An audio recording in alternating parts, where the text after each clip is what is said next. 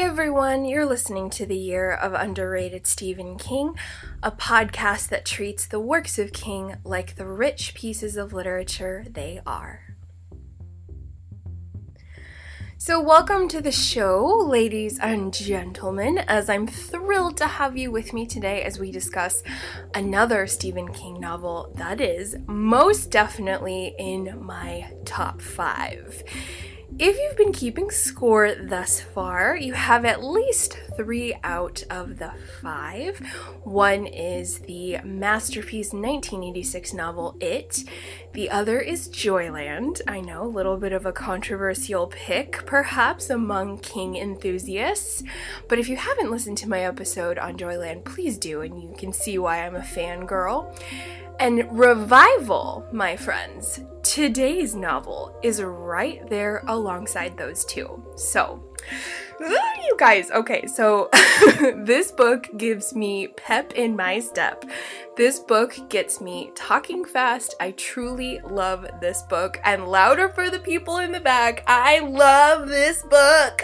I love it. It's so extraordinary. It's complex. It's absolutely wonderful, and we've got wild experiments, religion, drug addiction, rock music, and almost every Stephen King fan out there who I've read, watched, listened to, or talked to in person who has read it says it's awesome.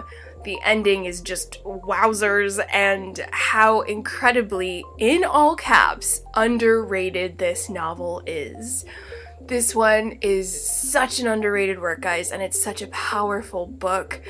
This story super duper cuts to the bone, my friends, and to the delight of horror fans, it's also pretty scary, especially in the final third of the novel. I was not ready for, it was my second reading, and I still was thoroughly creeped out. But in Revival, the horror and brutality is pretty rough and pretty real. Subjects, themes, very deep, very unapologetic, and unforgiving. So if you're in need, if you find yourself in the mood for a King ending with a bit of hope, do not head this way, folks. Do not turn back now. This road ahead be bumpy. But if you are still along for the ride, I can't reiterate how underrated Revival is, friends. This is a 2014 release. It's a little over 400 pages, and despite its really good reviews, this is one where the ending polarized a lot of readers. I think we got a little bit of that Under the Dome effect, where the ending went down in such a bonkers way, as well as a very bleak road that when the reader is finished with the novel, they may not have looked on the entire journey so favorably. So that's my hypothesis as to why this one has potentially remained in the shadows a little bit since its publication. But that won't be the case, most likely, as Mr. Mike Flanagan, director and writer and Stephen King adapter extraordinaire, as of this year, says he plans to bring it to the silver screen, of which I am thrilled because this book needs more eyes on it, guys. It needs to be explored more, and Mr. Flanagan has proven his worth amongst King fans with not only his stellar series on Netflix, The Haunting of Hill House. If you haven't seen it, watch it right now.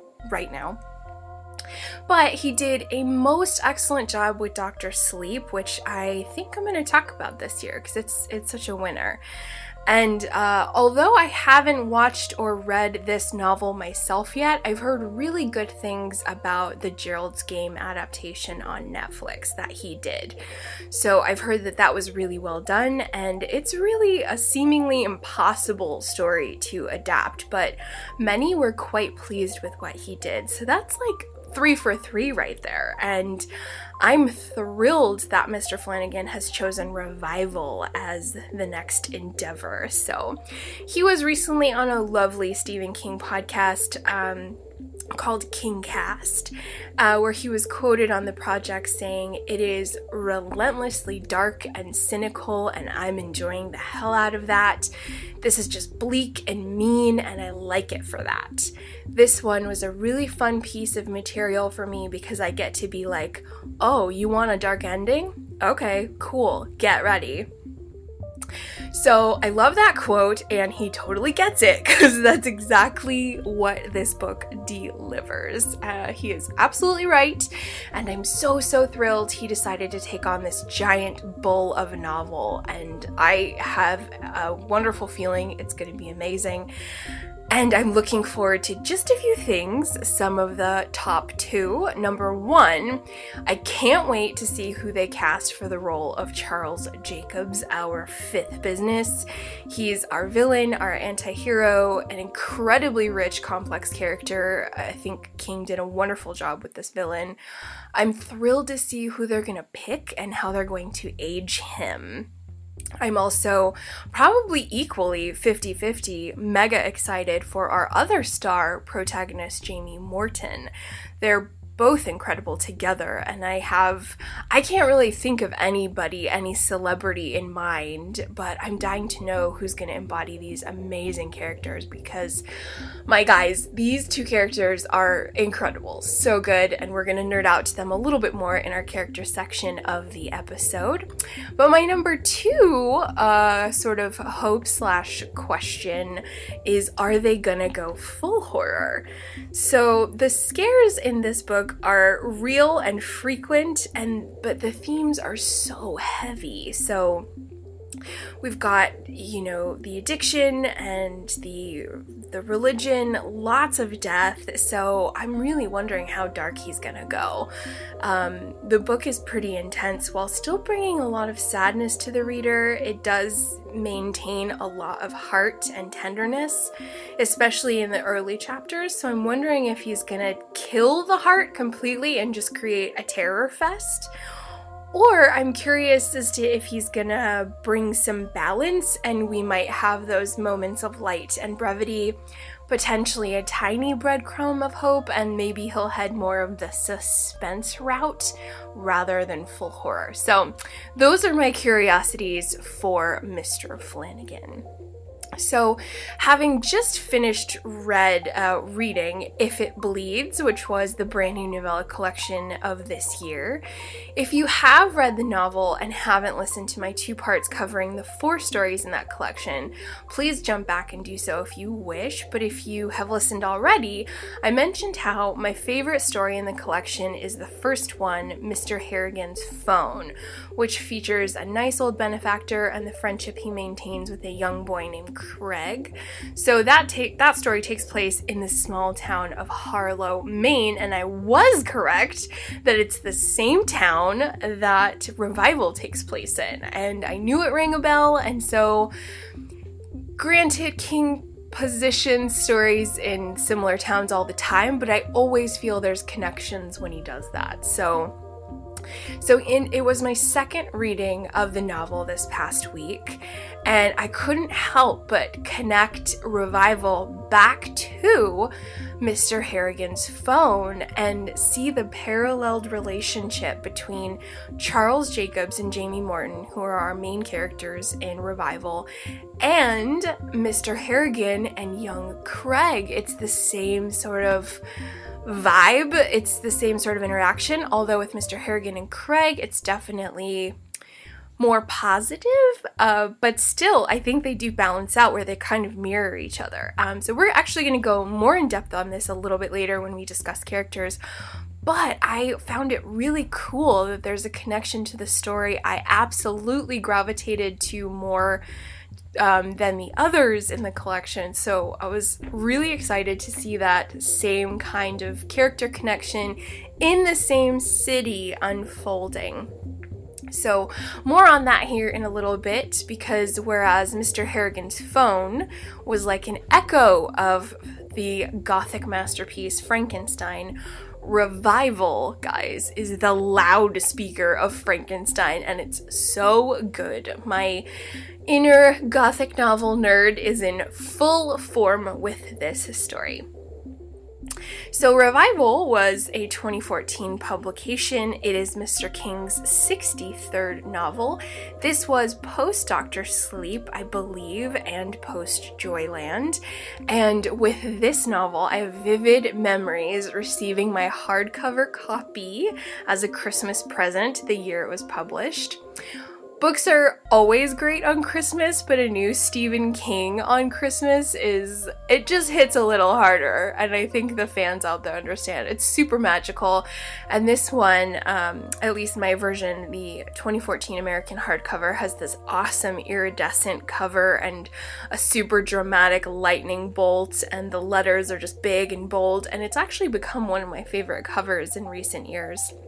It's a super fave, and this second read just really shot it to the top. But I read it shortly into the new year of 2015, I believe so, for the first time, and I felt the exact same as I did this week when I was reading it again, which was, oh, this book completely carries you away. Within 10 pages, guys, I swear, you're on board with this book. I was instantly hooked, instantly scooped off my feet, and this is one of those narratives where King lines up the intrigue and hits you with the likable characters and interest in those likable characters almost instantly, and you're just on board in such a short amount of time. The first 10 pages of this book are just genius and brilliant and completely effortless in how they're put together, but they make such an impact, and the entire book is like that, guys. It's just such rich, beautiful storytelling. So if you need a bit more than 10 pages, I would say the first 3 chapters, which equates about the first 100 pages or so, is jam-packed with such strong storytelling and character development that if you're not completely latched on by then, you're missing out, friends, most def. But if you would call yourself a regular digester of King's work and you haven't read this one yet, if I were to put it succinctly to a King fan, this one feels like a good meal. This novel, at least for me, within the first few pages, feels like you're going to sit down to a really good meal. So hopefully you're hungry, because Papa King really feeds the reader with ultra rich, really decadent, layered storytelling, and it's just a masterful positioning of pieces in this one. And then also, it I think resonates very deeply because we have a large passing of time, so we really age with these characters, which brings the power of time into the equation as well. But overall, guys, I'm so in love with this novel, and the journey of this book is a grand one. So 5 years ago, when I read it for the first time, I believe I actually watched this interview live on TV when it happened, because 2013 was the year Steve King and I fell in love, so my radar was this masterful storyteller at that point. I was just on board, and so I was fangirling and trying to get my hands on everything he had done. So in 2015, he was his gracious and charming self with Matt Lauer on the Today Show promoting the book, and Matt talks about one of the most powerful scenes early in the novel concerning Reverend Charles Jacobs and when he publicly renounces his faith.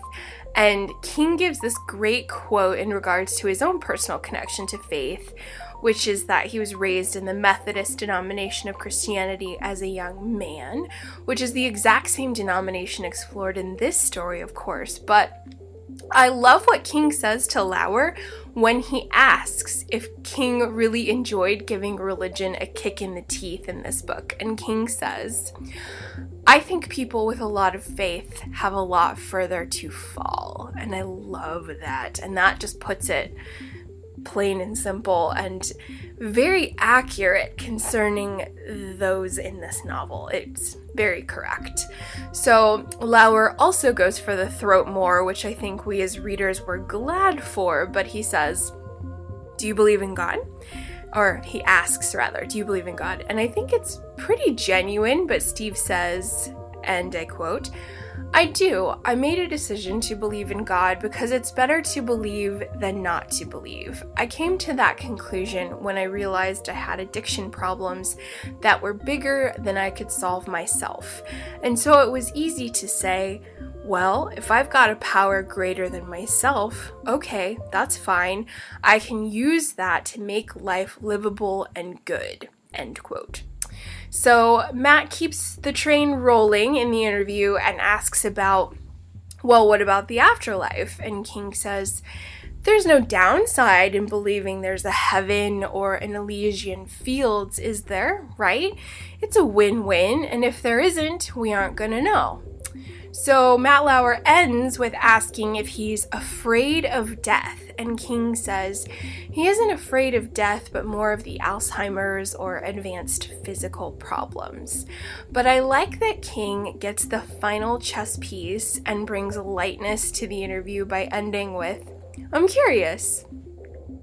He says that it's the experience all humans go through. Death is very much like that phrase, like death and taxes, but some people don't pay their taxes. And he concludes by telling Matt this book has a scary wind-up. So that gives me some ideas when I hear that, when it comes to discussing the ending with you all. It gives me some ideas about maybe why he took it the directions he did, but I really love that interview, guys, and I think it sheds a lot of light on this fantastic book because the themes are so heavy and the human exploration of the soul and the darkness within the soul are on full display, and the big question of what's after this is in full swing. And it's, I think with these big questions, it gets us really close to the man typing at the keyboard. Granted, perhaps King is fooling us and his answer is a bit of a false carrot to satisfy the hard question nature of a morning show interview, and maybe he's pulling a fast one, but I'm not sure. I believe his answer. I do. I think it could be genuine, and in the short story collection I covered a couple weeks ago, Just After Sunset, I think that one was the one, we did have a lot of reflection on the afterlife and sort of these stories that seem to create a hypothesis to what King believes might be out there when we die and what happens with the sort of ghostly remainders of us. And I remember in one of the author notes when he talks about it, he says he's a softie and, quote, does believe we go on. So for me, I think that King believes that there is more, which is good, and I think it's helpful to have that in mind when we talk about this novel, guys, because deep waters, guys. We're headed into deep waters. So because the ending is like Under the Dome and a topic of controversy and highly discussed among those who have read it, in this episode we will be discussing the ending of this novel in our third section entitled What's Working and What's Not. So if you're a first-time listener to the show, the way I organize is firstly introducing the book, which is where we are now, which is, you know, Her Royal Highness Queen of the Obvious. But next, I'm going to take a look at what's unique about the novel, cool things I noticed, connections I made, ideas I'd like to propose to all of you and who are new and old King readers, and maybe there was something you missed or an idea that works if you've recently completed this story. And then after that, we're going to jump and investigate our second section, or pardon me, that's our third section. I'm all out of sync here. So we've got the introduction. Our first section is going to be what's unique.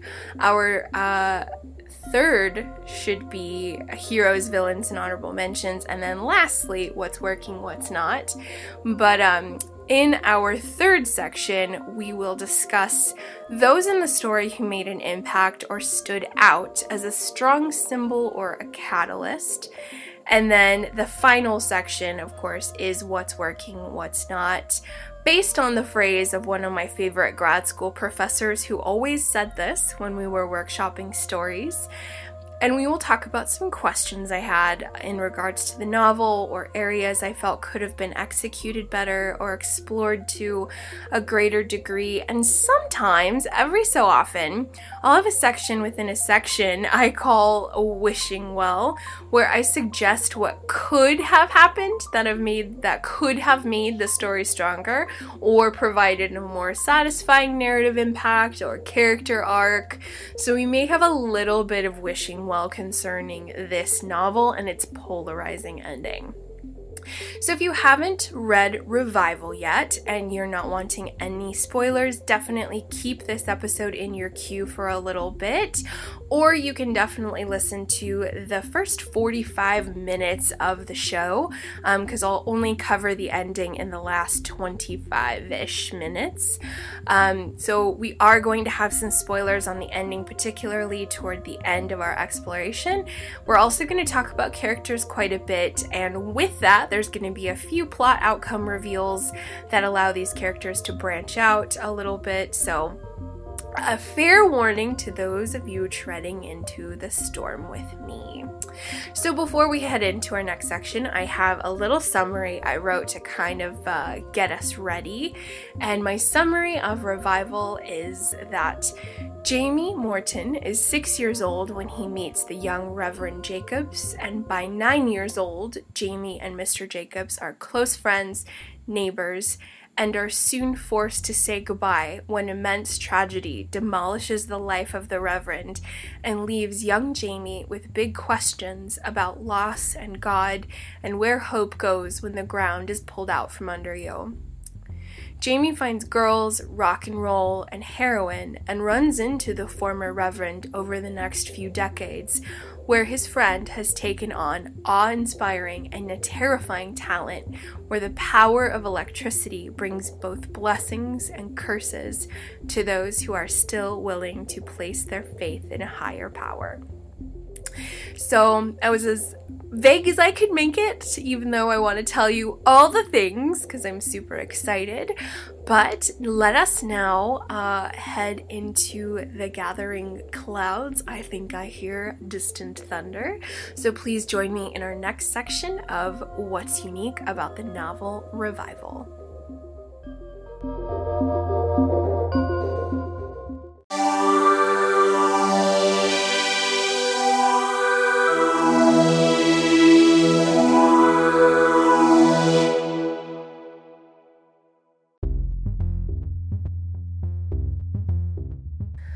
Alright listeners, thank you for heading into the gathering storm with me. This section is going to explore what I find most unique, most enjoyable, most interesting about what's going on in the novel Revival. So I've got 3 little areas I'd like to share with you, and the first one is mostly stemming from one of the strongest themes we have in the novel, which is religion. So I have mentioned in other episodes how I got my minor in religious studies, so this is definitely a nerd card going to come out a little bit, but I promise I won't stray too far off the path. And then I'm going to show you 2 examples from the text that kind of highlight where I see this religious shifting going on. But my first topic is called exchanging deities. So as I mentioned, I think religion is one of the strongest, if not the strongest theme we have in this novel.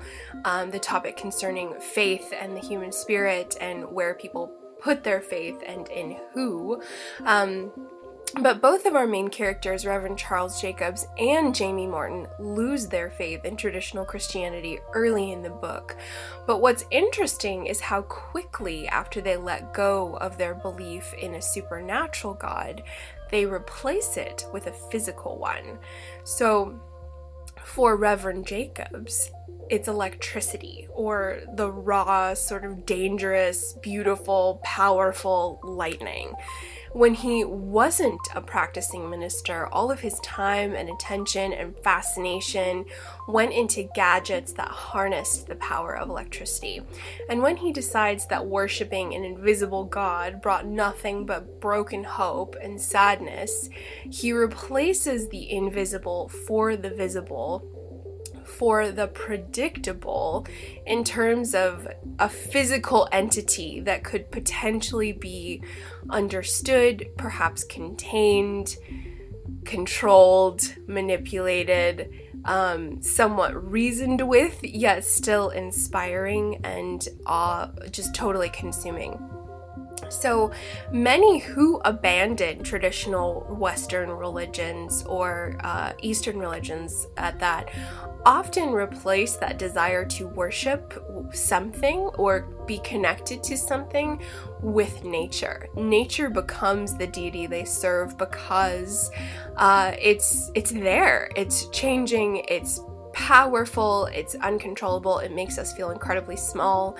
And so what I remember from my courses in religious studies during undergrad is concerning the notion of worship. So without going too much off the trail, all humans worship, whether we realize it or not. And I know worship is one of those weird words. It's very reverential, and it's one we usually hear associated in a religious context only, but worship is anything that gets your time, your money, your focus, and your presence. Worship is what we give all of ourselves to, and for a lot of human beings, that's the internet, or an app, or games, or music, or a particular hobby, or a particular person, which is risky. And it's where they feel they must pour all of themselves into. All areas of themselves go toward this place, this thing. That's what worship is. That's worship. So with Charles Jacobs, he trades one God for another. He trades the Holy of Holies, the great invisible unknown, for the awesome power of nature and science, so he can devote his life to studying it, controlling it, manipulating it, and attempting to control the uncontrollable. And we see this exact same thing with Jamie, I think. With Jamie, he exchanges his God for guitar, so he exchanges traditional Christian beliefs for rock music. He gives up a God who brought suffering and loss to his life and exchanges it for something that brings him confidence and obsession, and it opens up his life to an underworld that makes him feel really alive.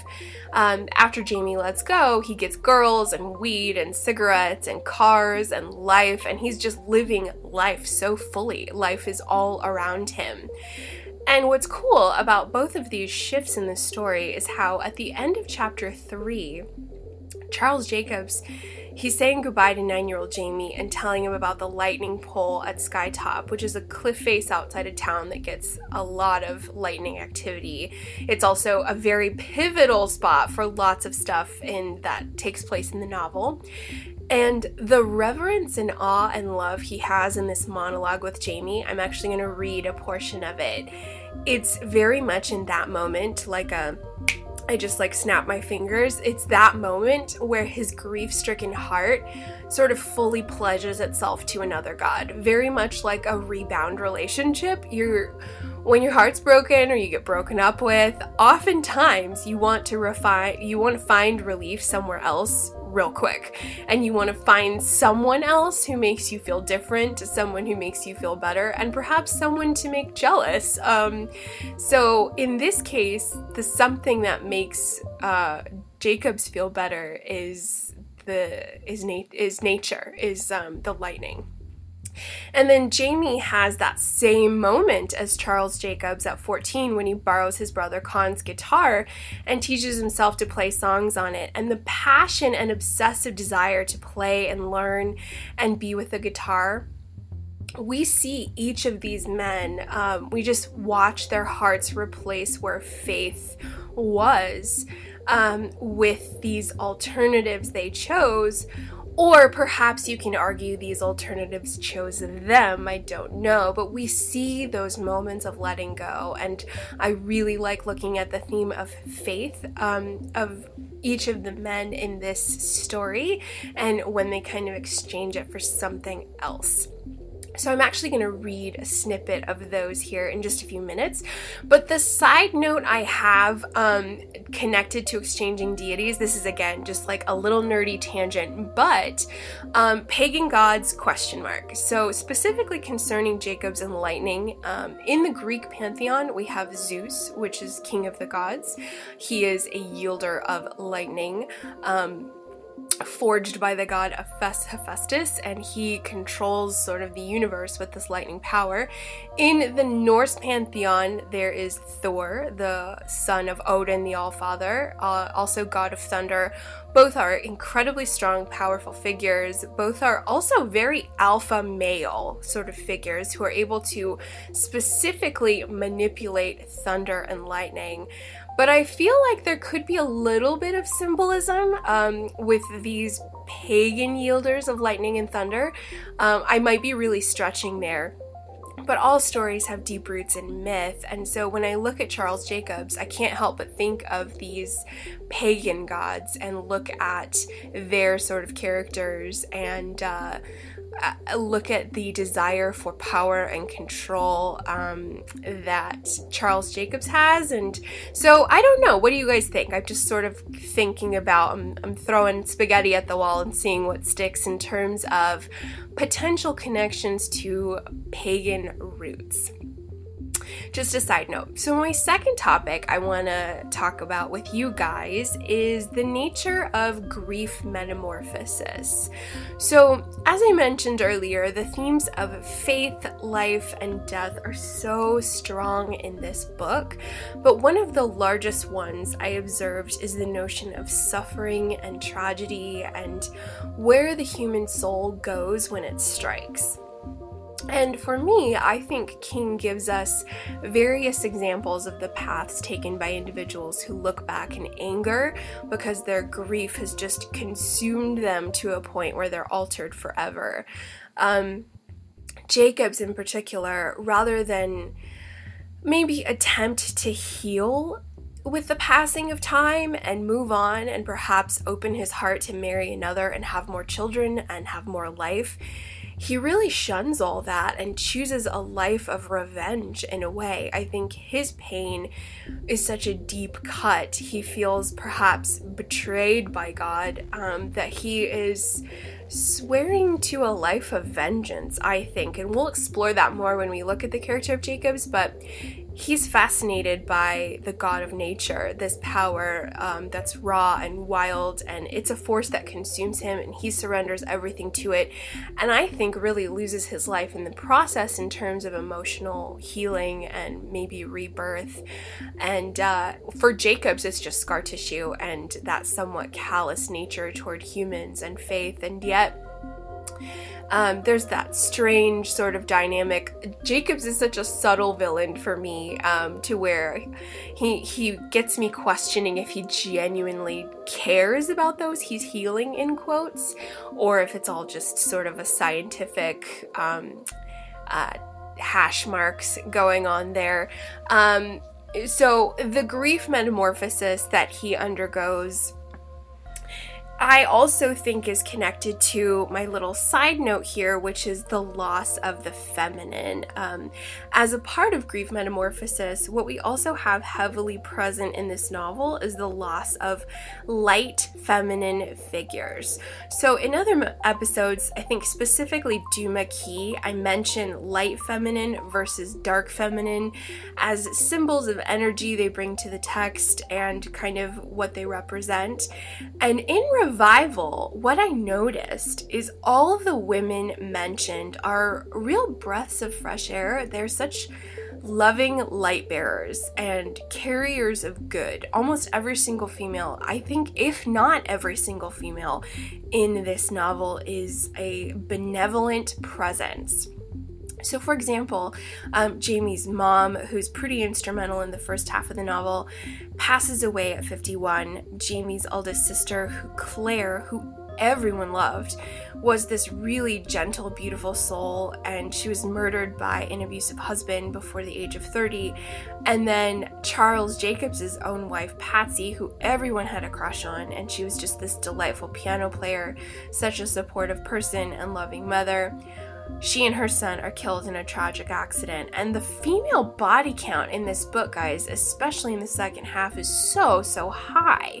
And I think this is worth mentioning because the great absence of these lovely women seemed to not only callous Charles Jacobs from finding love again, but Jamie also doesn't commit to any one woman or marry or mention anyone very special in his life. And it's almost as if the pain of losing these women in their lives broke them inside for all time. And so I'm going to talk more about the bachelor nature of the men in this novel as we head into the character section, but overall we have this transformation through grief in this story. With Jamie, it seems a bit more subtle, but with Jacobs, it's very much a descent into human darkness, disguised by the facade of scientific advancement. But what I'm noticing is like the loss of the feminine in this novel really alters these men forever, and they never give their heart away again. And it's really quite fascinating as to maybe what King might be saying of how special the role of women are and can be, especially in terms of lovers and sisters and mothers, and how when they leave there's just nothing but carnage and rubble left and you can't go back. They're irreplaceable, and that's really heartbreaking when you think about it, and it's very deep and very sad. So I really kind of enjoyed seeing how these guys transform into something somewhat sinister and sad forever because of grief. And I think King, especially with the character of Jacobs, really shows us what grief can do if maybe left unchecked, or how the human heart can scar over pretty quickly without sort of given new hope. So more on that in a little bit, but I did want to read you some of my favorite scenes in the text where I feel both Charles and Jamie choose their new gods. So let's see, this first one is on... So I'm going to read Jamie's first, which is on page 97 in the American hardcover. I grabbed an issue of Sing Out at random and looked for a blues, any blues. I found one called Turn Your Money Green, saw how to make an E, all this shit starts with E, Hector the barber had told Con and Ronnie, and played it on the guitar. The sound was muffled but true. The Gibson was a fine instrument that had stayed in tune even though it had been neglected. I pushed down harder with the first 3 fingers of my left hand. It hurt, but I didn't care. Because E was right. E was divine. It matched the sound in my head perfectly. It took Con 6 months to learn the House of the Rising Sun, and he was never able to go from the D to the F without a hesitation as he arranged his fingers. I learned the 3-chord Cherry Cherry, riff E to A to D and back to A in 10 minutes, then realized I could use the same 3 chords to play Gloria by Shadows of Night and Louie Louie by the Kingsmen. I played until my fingertips were howling with pain, and I could hardly unbend my left hand. When I finally stopped, it wasn't because I wanted to, but because I had to. I couldn't wait to start again. I didn't care about the new Christy Minstrels or Ian and Sylvia or any of those folk-singing assholes, but I could have played Cherry Cherry all day. It had the way to move me. If I could learn to play well enough, I thought, Astrid Soderbergh might look at me as something other than just a homework source. Yet even that was a secondary consideration, because playing filled that hole in me. It was its own thing, an emotional truth. Playing made me feel like a real person again. So I super duper love that. And then, let's see, this next one is on page 86, and this is where I feel we really see Charles Jacobs choose his new god. At the skytop summit, there's an iron pole 20 feet high. It's driven deep into the rock. I have no idea who put it there or why, but it's been there a long, long time. It should be rusty, but it's not. Do you know why it's not? I shook my head. Because it's been struck by lightning so many times. Skytop's a special place. It draws the lightning, and that iron rod is its focal point. He was looking dreamily off toward Goat Mountain. It was certainly not big compared to the Rockies or even the White Mountains of New Hampshire, but it dominated the rolling hills of western Maine. The thunder is louder there, Jamie, and the clouds are closer. The sight of those storm clouds rolling in makes a person feel very small, and when a person is beset by worries or doubts, feeling small is not such a bad thing. You know when the lightning's going to come because there's a breathless feeling in the air, a feeling of, I don't know, an unburned burning. Your hair stands on end and your chest gets heavy. You can feel your skin trembling. You wait, and when the thunder comes, it doesn't boom. It cracks, like when a branch loaded with ice finally gives way, only 100 times louder. There's silence, and then a click in the air, sort of like the sound of an old-fashioned light switch makes. The thunder rolls, and the lightning comes. You have to squint, or the stroke will blind you, and you won't see that iron pole go from black to purple-white and then to red, like a horseshoe in the forge. Wow, I said. He blinked and came back. He kicked the tire of his new old car. Sorry, kiddo. Sometimes I get carried away. Super love that, and I really enjoy those moments where we kind of see that surrendering to something new and more tangible. So that's about what I have for what I found most interesting. We're going to talk about many, many more things in the upcoming sections, but for now, the thunder is getting closer and the lightning is closer in the distance as well. So let's go deeper into the storm with character analysis.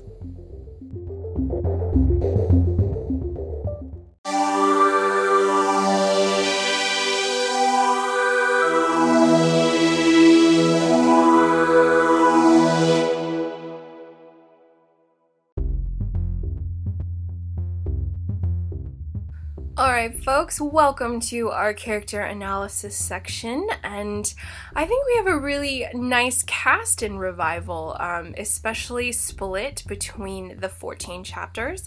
All in all, we probably have a dozen or so more characters, including the Morton family, Charles and Patsy and Maury, his family, as well as in the second half of the novel when Jamie Morton is working at Wolfjaw Records with Hugh Yates and a couple other people that he meets along the way. So a nice cast. I think it's digestible rather than some of the larger ensemble cast. So this one I feel has just the right amount of people to keep track of, and really we get some great character development in this novel, guys. I'm going to kick it off with my two favorites, guys. So I feel that Charles Jacobs and Jamie Morton are so awesome, and they're really almost like subtle mirror images of each other, or kind of like fates intertwined, very much like a Batman and Joker kind of vibe there. I'll explain more on just a little bit, but let's start with Charles Jacobs. What a fascinating and complex character, guys, and I just applaud King so much on what he did with this villain, and I even put villain in quotes because it's very, very subtle. And for those of us regular King readers, you know that some of King villains can be just garbage from second one, and they are horrifying from second one, and they never let up, and they just cause destruction everywhere. But Charles Jacobs is not like that at all, and we meet him under a circumstance where we really sympathize with him quite a bit, and so for me, I think I sympathize with him too much, and that's how well written he is, that's how complex he is. So essentially, Charles Jacobs is our bad guy, but incorporating the tragedy that befell him and the grief metamorphosis he underwent, and how tightly he clung to science and experimentation with electricity to kind of cope, He is someone who, although his victims are many, there are small areas in the mind of the reader where we really are sympathizing with him or trying to understand him or wanting to, in a way, cheer for him, which is so fascinating for me. So, as an example, in chapter 9, I think it's chapter 9, Jamie and Charles have a pretty tense confrontation, and this is after several decades have passed, and Jamie realizes that although Jacob heals a lot of people through electricity, the healing is in conjunction with disastrous side effects that perhaps were way worse than the original illness. But Jacob argues the bigger numbers of those he has healed, and so in the middle chapters, before Jacobs becomes a full-time faith healer through electricity, he was a carnival act. And there's a little bit of a connection to Joyland, which I will share in our last section, but I think it took him a while to kind of get to that part. Let me speak the King's English here. But I think it took him a while of manifesting his ability to actually find his life's purpose, which might be for evil rather than good. And that's where we really sort of see that Dr. Frankenstein taking years and years and years to manifest. But I love Charles Jacobs, guys, and I love how Jamie runs into him over a period of almost 5 decades, give or take.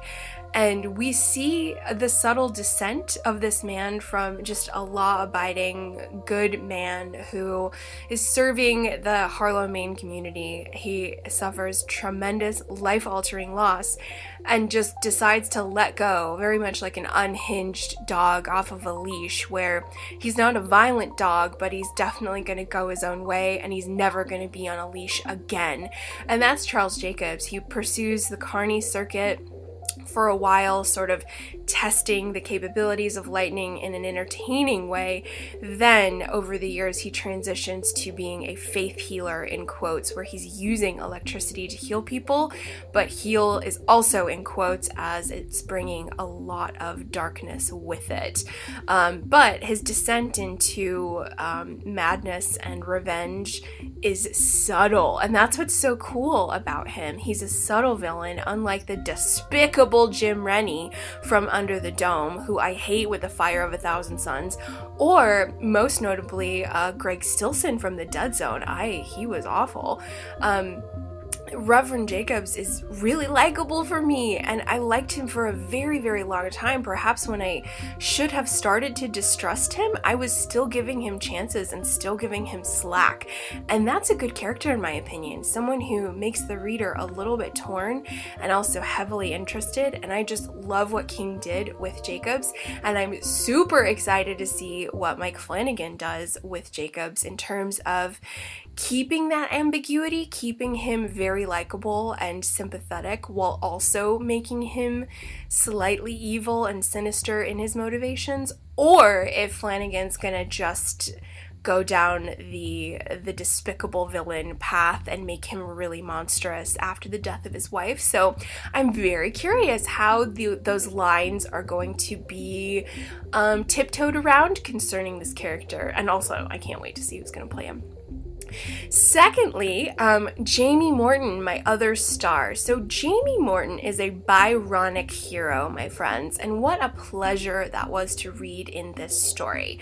The more I think about the nature of Byronic hero, I think Charles Jacobs could also be one too, just a little bit on the anti-hero side. But to describe it quickly without going overly nerdy onto who Lord Byron was, a good example of a Byronic hero, at least the ones that they always used in school for us, is the character of Batman, specifically sort of Bruce Wayne / Batman.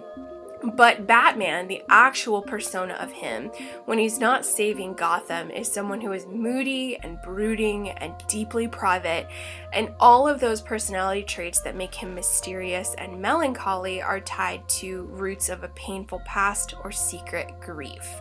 And so for those of you DC fans out there like myself, Batman became Batman because young Bruce Wayne had his parents murdered right in front of him as a young child, and that trauma haunts his days forever, because it was also the catalyst to creating who Batman is. So the grief transformed Bruce into Batman, but Batman, or the true heart of Bruce Wayne, in general, always wears that pain, and he will never open up to people. He will never trust them. And as an example, notice how Batman always disappears when he's talking to people. He's always the first one to fly away. He'll never allow that vulnerability to occur, never really show himself as wanting or needing another human. He's always the first one to dip out, or he'll never reveal anything. And I can't help but get that vibe with the character of Jamie Morton. And for me, I think I'm at this point just shy of 30 Stephen King novels, so if not a little bit over. So pardon me if a character like Jamie Morton has been explored a little bit, but one thing that's kind of fresh to see in this story is a quintessential no guesswork Byronic hero. So I know there may be more out there, but Jamie Morton is cut and dry, whereas I think other King characters may have missed the Byronism. I may have missed it in them when I was reading them. So I hope to see more concrete examples of this. But another huge sort of telltale of a Byronic hero is how much of a bachelor Jamie is. And that's, I think, also a unique thing in a King character. Jamie really chooses this lone wolf rocker lifestyle in college and maintains it the rest of his life, especially when he realizes he's able to make a living and survive and have fun. And he's a layered character. He's also a super layered character, where I give him a ton of slack. For example, the heroin addiction of Jamie comes on pretty quickly in the story. It really hits the reader full on, because we just see Jamie in college, and then in like the next chapter, he's 36 and absolutely strung out and in really bad shape.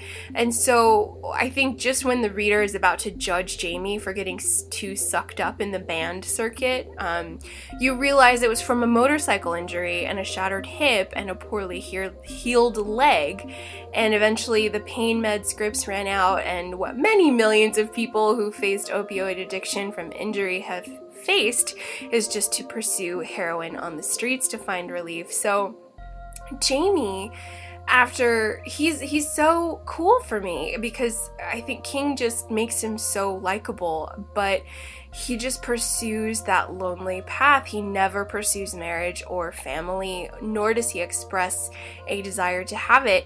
And the one significant relationship in this story is with his first love, Astrid Soderbergh, which I believe they're under 18 by the time it dissolves. But this is, after that breakup, and it didn't even really seem like that bad of a breakup, just, they kind of moved away from each other, but Astrid did sort of move on from him, and I think in the text it did say that Jamie assumed they would marry, so, but after that, he pursues rock and roll for the rest of his life, and as my theory that that's his chosen God, the one he exchanged his sorrow for, he never marries, he has children, and he doesn't pursue commitment with anyone in particular. And for me, I can't think of another character that's been as free in King's work in terms of being completely unattached. So if there are, please let me know. I would love to read about others who are really, really in this bachelor circle. But I think some of the other characters out there in King's world are usually plagued with either shine, like Danny Torrance, or in Johnny Smith's case, the telepathy and injury, and there are dozens of King characters who have to be alone due to their gifts and abilities for one reason or another, but they crave love and family and usually reminisce about it or have a great desire to have it. But Jamie really shuns it and pursues the solo lifestyle. He never ruminates on it. And I actually don't think Jamie even owns a house during the entire time of the novel. And we're with them until he's 60. So he's really like the most rambling and free character I've read from King in my journey thus far. And I think in all of my reading, I've always seen King characters wanting marriage, love, family, commitment, trying to get it, and not Jamie. So the Byronic hero is really alive and well with this one. And my other hypothesis is perhaps the grief from losing his mother and sister, and perhaps Astrid provide that wounded foundation where he was just so split by their loss that he's just decided to not be attached ever again to a woman like that, and just pursue that sort of tumbleweed life and find joy through guitar and people making music. But what's great about Jamie, he's extremely likable, he's very honorable, he's interesting, and as a female, I'm so curious as to why he's so non-committal, as the Byronic hero is supposed to do that, actually. It's very natural to be attracted to the Byronic hero. So why no commitment, Jamie Morton? I really would like to know more about that. But these two characters, Charles Jacobs and Jamie Morton, are so connected, and I think Charles is definitely sort of a foil for Jamie in a lot of ways, but the two of them are amazing together, and I really feel their destinies are linked and they need each other in small ways. And throughout the novel, Jamie refers to Charles as his fifth business, which I really, really like. So I do have a few honorable mention characters. So Astrid Soderberg, we do meet her in the novel as Jamie's first sort of crush and then eventual high school romance, and they lose their virginity together on top of Skytop. It's really romantic, and Astrid is someone who I think breaks Jamie's heart, but it's in such a subtle way that the reader doesn't get a good notion of just how broken up Jamie was about it, or if he was, but we also see Astrid in the last half of the novel. So it was kind of really cool to see her make an appearance as one of the most significant females in Jamie's life, aside from his mother and sister Claire. But I really enjoy her character in terms of the direction she went. We don't hear much about her, but she is this incredibly sheltered, naive girl who blossoms in the rock and roll scene with Jamie, and I can't help but think of that Rod Stewart song, Young Turks, and the chorus is, "Young hearts be free tonight, time is on your side." That is Jamie and Astrid. They're just these wild kids who are like making out all the time and smoking cigarettes. At least Astrid did. She smoked. I don't know if Jamie did. And getting high and all over town, and they're so in love and they're so obsessed with each other. And I think it's a very significant part of Jamie's life, and the fact that we see her again and we see Astrid in a much more vulnerable state at the end of the novel. So I really enjoy the character of Astrid. She makes me very curious as to maybe she was the straw that broke the camel's back in terms of Jamie never really wanting to commit or marry after Astrid, so not sure about that. And then Hugh Yates is also a great one. He's another honorable mention.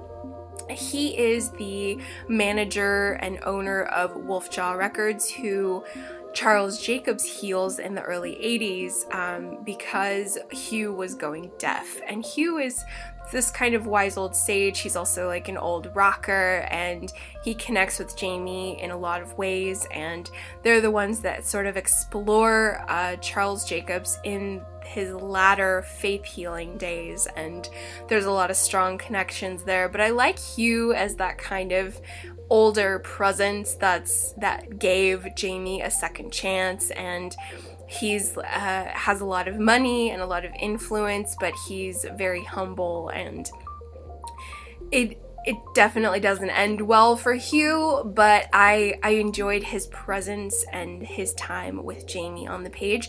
So those four, but the two especially, like this novel is the Jamie and Charles show.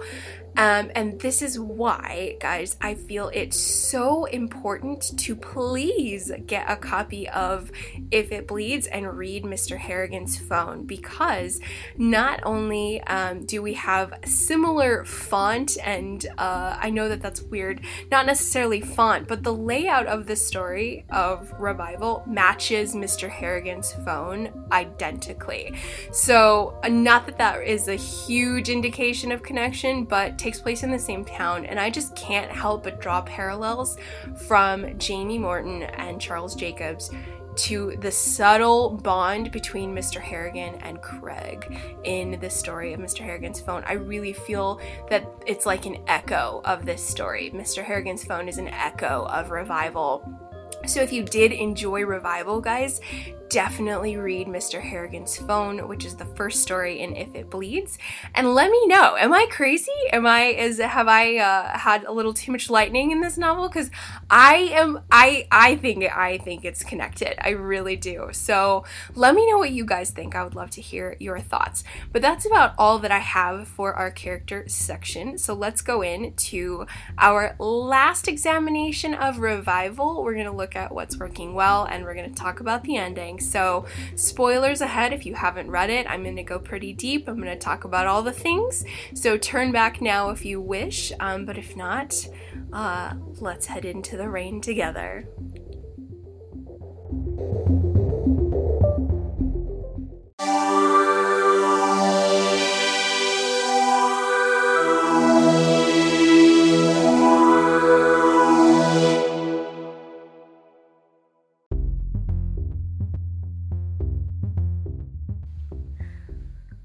Step right up, everyone, for our last section of the novel Revival coverage, where we're going to look at what's working well, and we'll talk about the ending and my final thoughts on this stellar, underrated novel. So I have three little areas for my favorite topics of what's working well. So the first one is the passing of time / coming of age. So I think that that is the real strength of this novel. I think that there is a lot of heart there, but the fact that we have such a large passing of time, I think is always helpful in a King novel to feeling that connection and that power to the characters. So we meet precious little Jamie at 6 years old, and then we meet him again as a teenager when he's just discovering life and rock music and all of these sort of coming of age moments, when he gets his first car and his first sexual experience. And so there's a lot of a sort of mutual human milestones that are represented through the character of Jamie. And then we get him at 36 when he's really in the throngs of desperation. And then we hang out a lot with him in his 50s, when he's just with white hair and an apartment and trying to find meaning and purpose and aging, and still trying to connect with rock music as an aging male, and then at 61 when the novel ends. So we also see Charles Jacobs go from a young minister with a family and just a sweet man with a ton of promise, and we see the gnarled old man at the very end of this book who's been racked by several strokes and obsession and loneliness potentially and revenge. And so the passing of time, I think, is working really well. We have 14 chapters. They're all incredibly rich.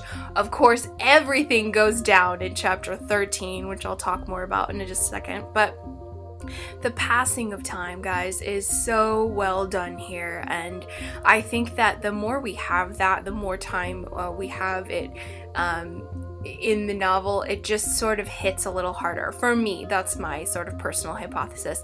I think that's why many people enjoy it so much, is we see the Losers Club as young adolescents, and then we see them in their early 40s almost. And so there is something about time and growing older, the wisdom, the experiences, the changed perspective, all of it is essential to the human experience. So I love it. My second topic of what I feel is working well, the horror of death, guys. So death in this novel, my friends, is not pretty. Wow. Gosh, almost every single death we have is very violent, very visceral, very, very graphic. And it's really sort of a character in itself when it comes. It destroys the lives of people. And I do like that in this novel, King is really making the reader come face to face with the ugliness and the terror of what death can do. I was incredibly shocked when I was reading about the death of Patsy and Maury, Charles Jacobs' wife and son. It's rough, guys, and so I'm really wondering how much they're gonna, how dark they're gonna go in the movie, because it's like old school horror in terms of the description, but it's also so like, it's terrifying. You want to run from it.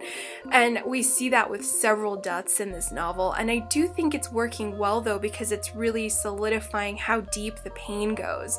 And that grief metamorphosis I mentioned earlier in terms of, you know, what does the human soul do when the person they loved did not want to die and died in a horribly painful, terrifying way?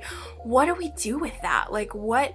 It sucks and it's so hard. And King really makes the reader stay in that hard place with these characters, and that's why it's really difficult to judge them, especially Charles Jacobs. I had, even when I should have been judging him, I was sympathizing probably way longer than I should have, because the horror of death is really strong in this book. So horror fans, I think, will enjoy those elements of the creepiness, but I just couldn't help but notice the pattern of every time we do see death. It is a very sinister, very unwelcome.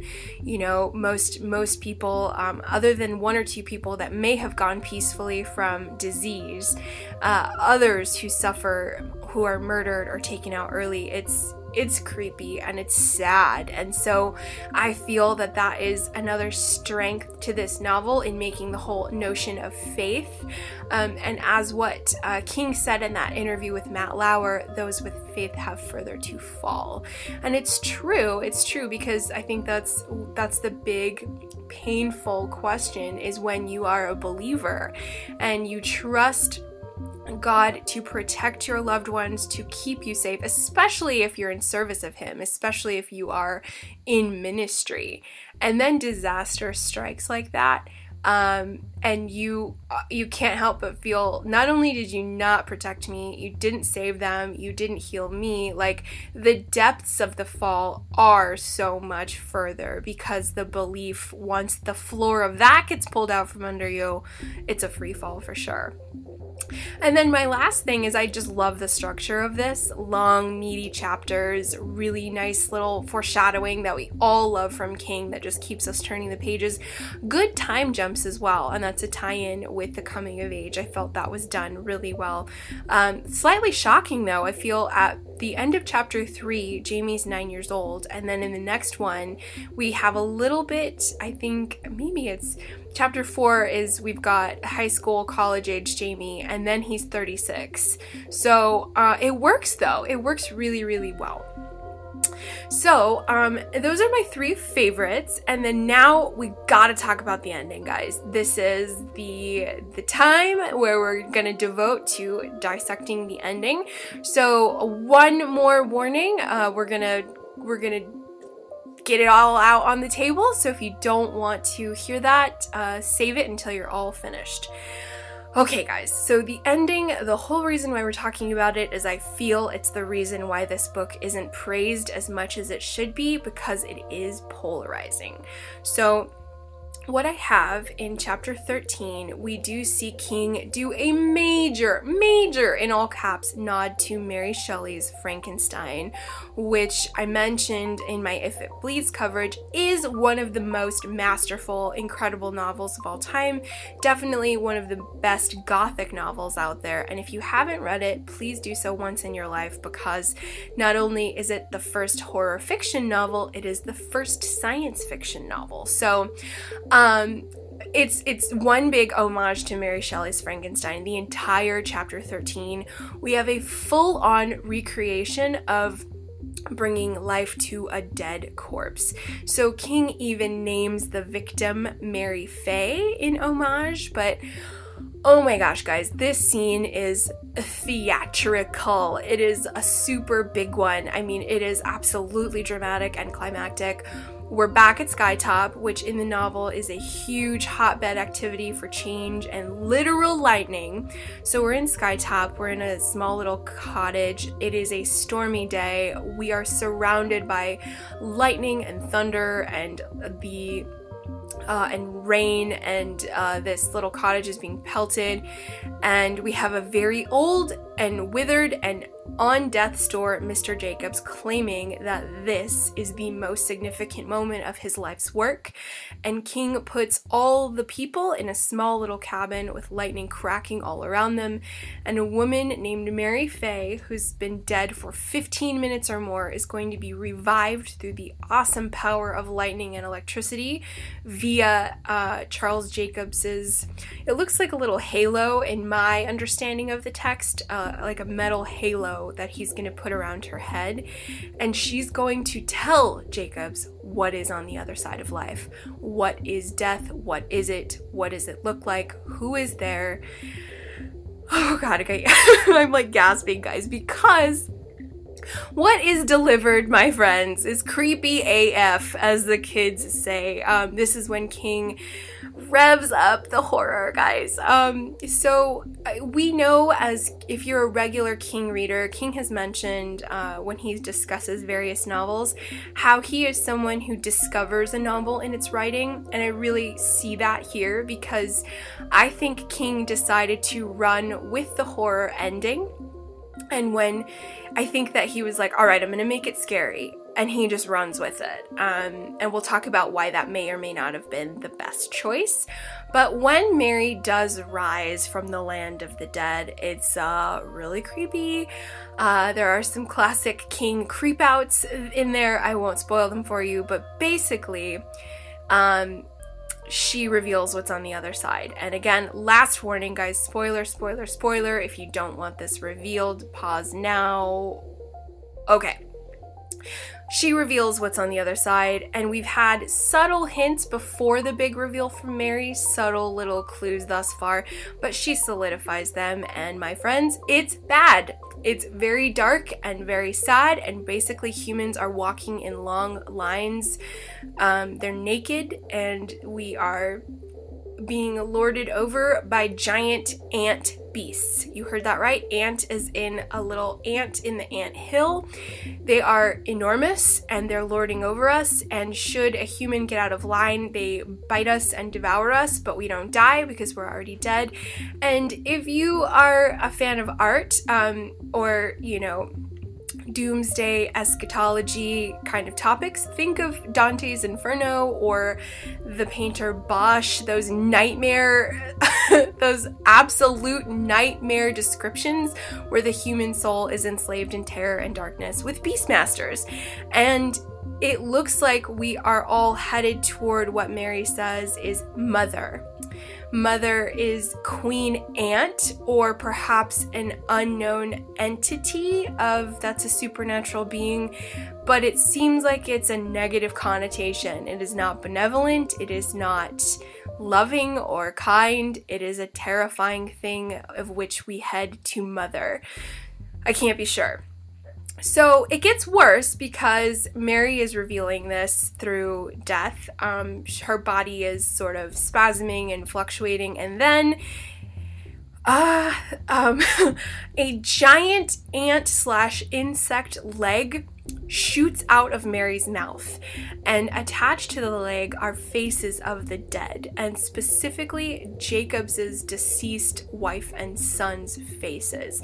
And this is a little strangely described for me in the text, because I'm a little puzzled to envision, I don't know if it's like thousands of faces on the ant leg and whether they're like hundreds of dewdrops and it's just like a face that's copied all over the leg, or if it's just a giant face attached to the leg. I'm not really sure. The description at that point, it's just a terrifying scene and it's pure chaos.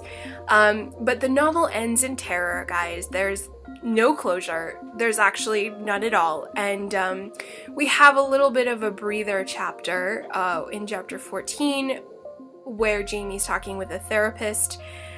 He's revealing all this stuff. His therapist does not believe him. And the last sort of lines in the book is that he's confident he'll hang on to life for a few more years, but when he dies, he will, quote, go to Mother, aka a hell of enslaved human souls, ant creatures, and darkness. It's very grim, it's very sad, and it definitely casts a pall when you turn the page. So I do feel, so before I talk about like maybe what's falling flat in the ending, two things are present here. One thing is not present that maybe should be, and then, so let me talk about my two things. So the two things that are not present, the first one is love, right? So this is an absolute rough ending, guys, because there's a lot of love in this book. There really is, especially between the bonds of family. And there's no love in the death climax, and that's a huge departure from the book. And yeah, I think that love is the center of all things. I mean, I don't mean to sound super hippy-dippy, but there's a lot of love at the end of life, and I think that King really eschews that for the terror ending. But the other thing that's present, and I think we have another Under the Dome moment, is we have too much description. Much like Under the Dome, where people really did not like that ending, is because we have description of extraterrestrials. They are said to be these leather-faced, baggy, leather-headed creatures. It was too much, and I think people were like, what the hell? And instantly uninterested, because we are slaves to our imagination and to our tactile world, and so when you give us words like leather-headed, it's strange, and I think it pulls us out of the mystery. And in this situation, I really think that a more mysterious, subtle hand would have worked better.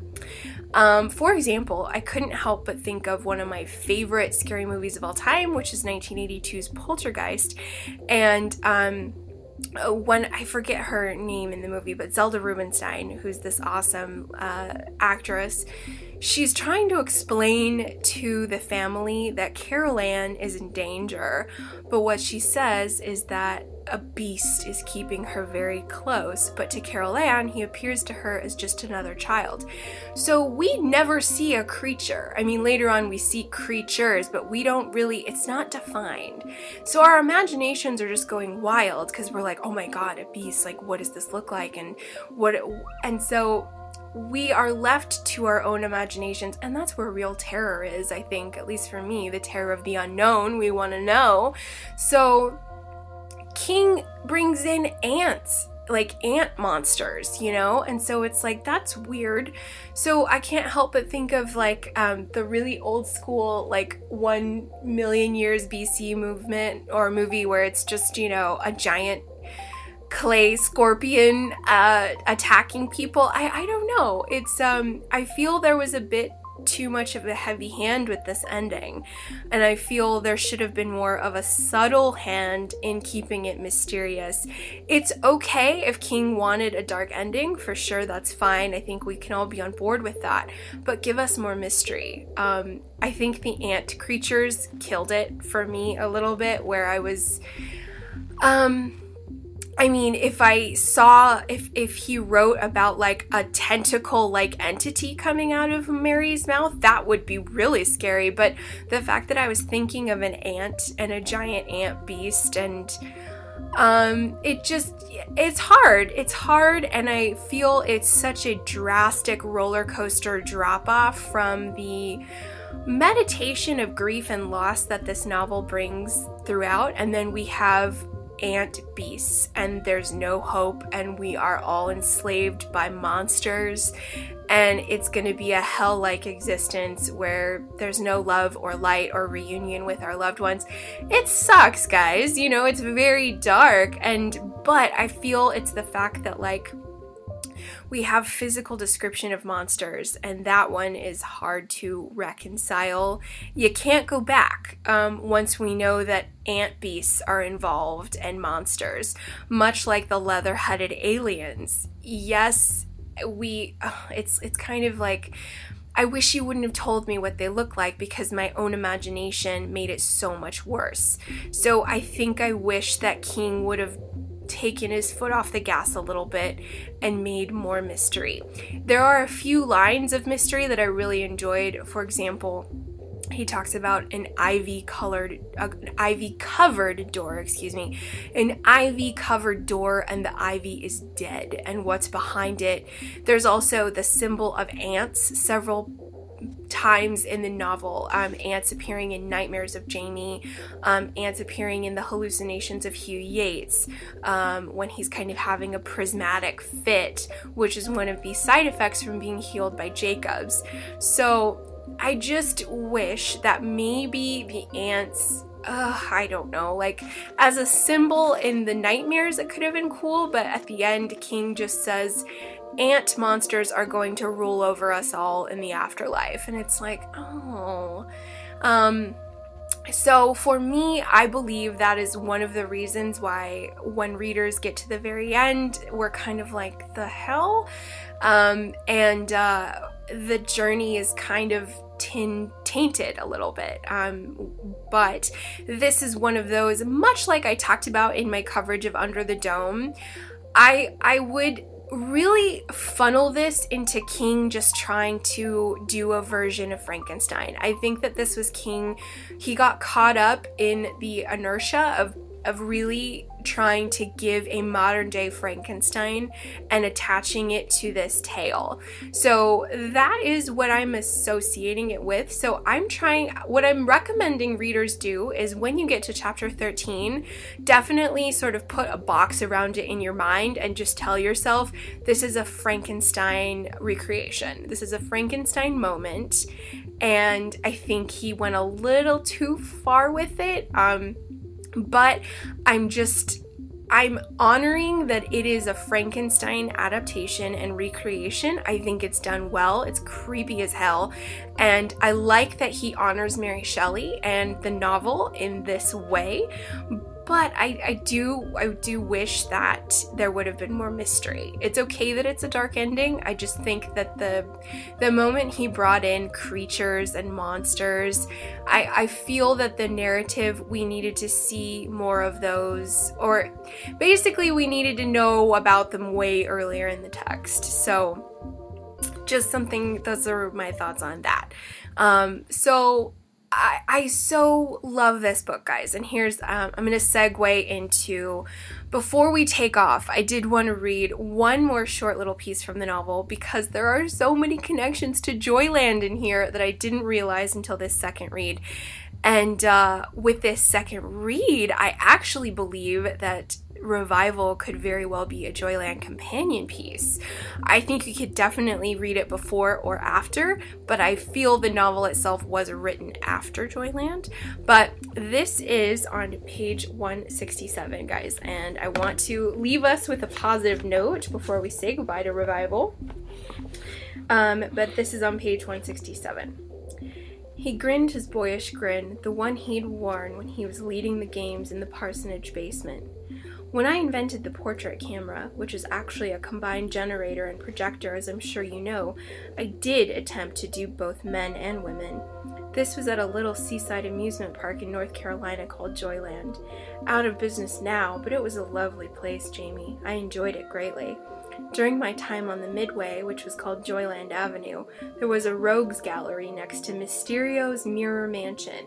It featured life-size cardboard figures with cutouts where faces belonged. There was a pirate, a gangster with an automatic, a tough Jane with a Tommy gun, the Joker and Catwoman from the Batman comics. People would put their faces in, and the park's traveling photographers, Hollywood girls they were called, would snap their pictures. So, if you guys haven't heard my episode on Joyland, you'll see why I'm such a Joyland fangirl, but I love it so much, and I love that there's connections to Joyland in here, and it works. There's a lot of Carney speak, so I think if you read Joyland, you'll pick up a lot of the Carney speak, and it echoes over here in Revival, and then it also echoes in Dr. Sleep, which I do feel I'm going to cover here this year, because the director's cut of the film is so good, and Mike Flanagan is a shining star, and we are all in love with him. But please read Joyland, guys, and then read Revival right after, and let me see what you think.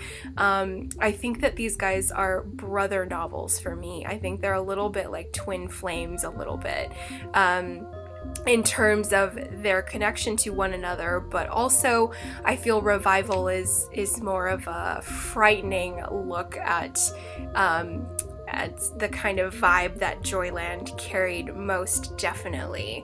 But that is going to round out the coverage for Revival. I could go for hours and hours, but we will most definitely be speaking more about it in the future, as Mike Flanagan is a hero in our hearts, and he's going to bring it to the silver screen, of which I'm so thrilled. My heart is bursting because I love this novel. It is in my top 5, right alongside with Joyland. And now that I realize how connected they are, it just all seems so perfect. So I think the storm has passed, my friends. Thank you for weathering it with me and staying in the rain as we dissect this very cool, very strange book with an ending that please don't let it taint your journey. Put it in a box, call it a Frankenstein recreation, and appreciate the beautiful writing and storytelling and time with these very rich characters. Very well-written, complex characters. So I appreciate you all so much for hanging out with me. Please reach out to the show on all social media outlets. If you would be so kind, if you are a regular listener and haven't done so already, head over to Apple Podcasts and just click the 5 stars so we can reach more readers. And coming up, I have some surprises up my sleeve that will be hopefully dropping next week. Just a couple new episodes that I wasn't planning on doing these titles, but the spirit moved me, and I'm excited to share them with you. So I so appreciate word crash there, like a little train crash. I so appreciate you all so much for hanging out with me. I know these are long-winded episodes, but I hope you find a little bit of entertainment. I love to hear your thoughts. Please reach out to me at underratedsk@gmail or any social media outlet. We are found on all of them. Stay safe, take care, enjoy whatever summer you're in, unless you're my Aussie guys, and stay warm, and somebody please order a skinny, strong flat white for me, and I would love you forever. Please take care, and I'll see you on our next episode.